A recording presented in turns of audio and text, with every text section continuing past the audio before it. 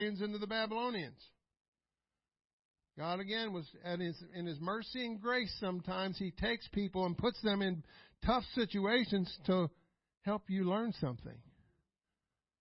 So when you're in that tough situation, when you're in that dire situation where it just seems like, I don't even feel God, He's got you there for a reason. Just say things to yourself and to God like, help me learn the lesson I need to learn in this, God, so that I can get out of this.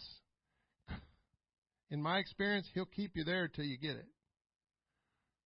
And if you think that God keeps preaching the same thing over and over again, sometimes you have to ask yourself, why does God keep repeating Himself? It's not because He's old. It's because we're not getting it. So He's not going to move away from that until we get it. Amen? God continued through the end of the Old Testament, through prophets, through men of God, women of God, not only to keep Israel, but He used these prophets to begin to prophesy, just like all throughout the Old Testament. Unto us a child is born, Sister Bell. Isaiah 9:6. Unto us a son is given. And the government shall be upon His shoulders. And then His name shall be called Wonderful Counselor, the Mighty God, the Everlasting Father, and the Prince of Peace. And of the increase of His government and kingdom there shall be no end.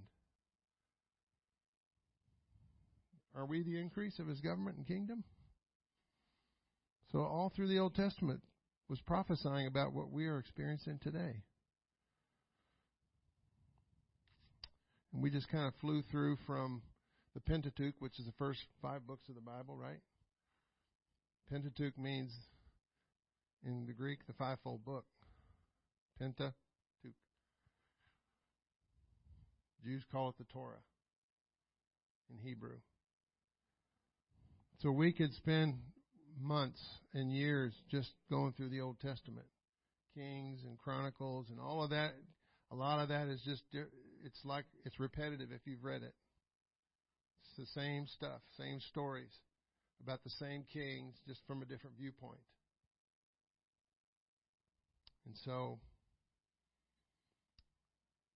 God knew what He was doing in the Bible. He knew what He was doing.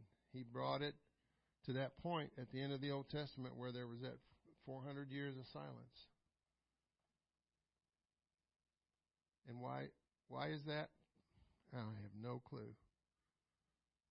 Do you? Why He was silent for 400 years? I don't know. He's God. He can do that. God can be silent in your life. Can't He? He will be. Does that mean He's not there? Absolutely not.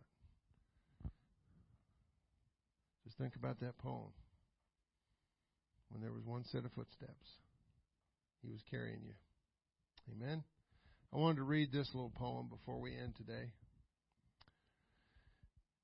This is the story about 4 people named Everybody, Somebody, Anybody, and Nobody. Anybody ever heard this? Anybody not heard it? Oh, you're like this. So, here's how the story goes. There was an important job to be done, and everybody was sure that somebody would do it. Anybody could have done it, but nobody did. Somebody got angry about this because it was everybody's job. Everybody thought anybody could do it, but nobody realized that everybody wouldn't do it. It ended up that everybody blamed somebody when nobody did what anybody could have done. And you can find that on the internet. Everybody, somebody, anybody, nobody. So you need to think about that. What needs to be done for the kingdom is up to us. And we can't use a cute story like this to excuse ourselves. Well, that's for somebody else. Anybody else but me. Everybody else can do that but me. Or how about this one, the lie of the devil? I hate this one. You're a nobody. He likes to tell you that. Who do you think you are? You think you're somebody? You're a nobody.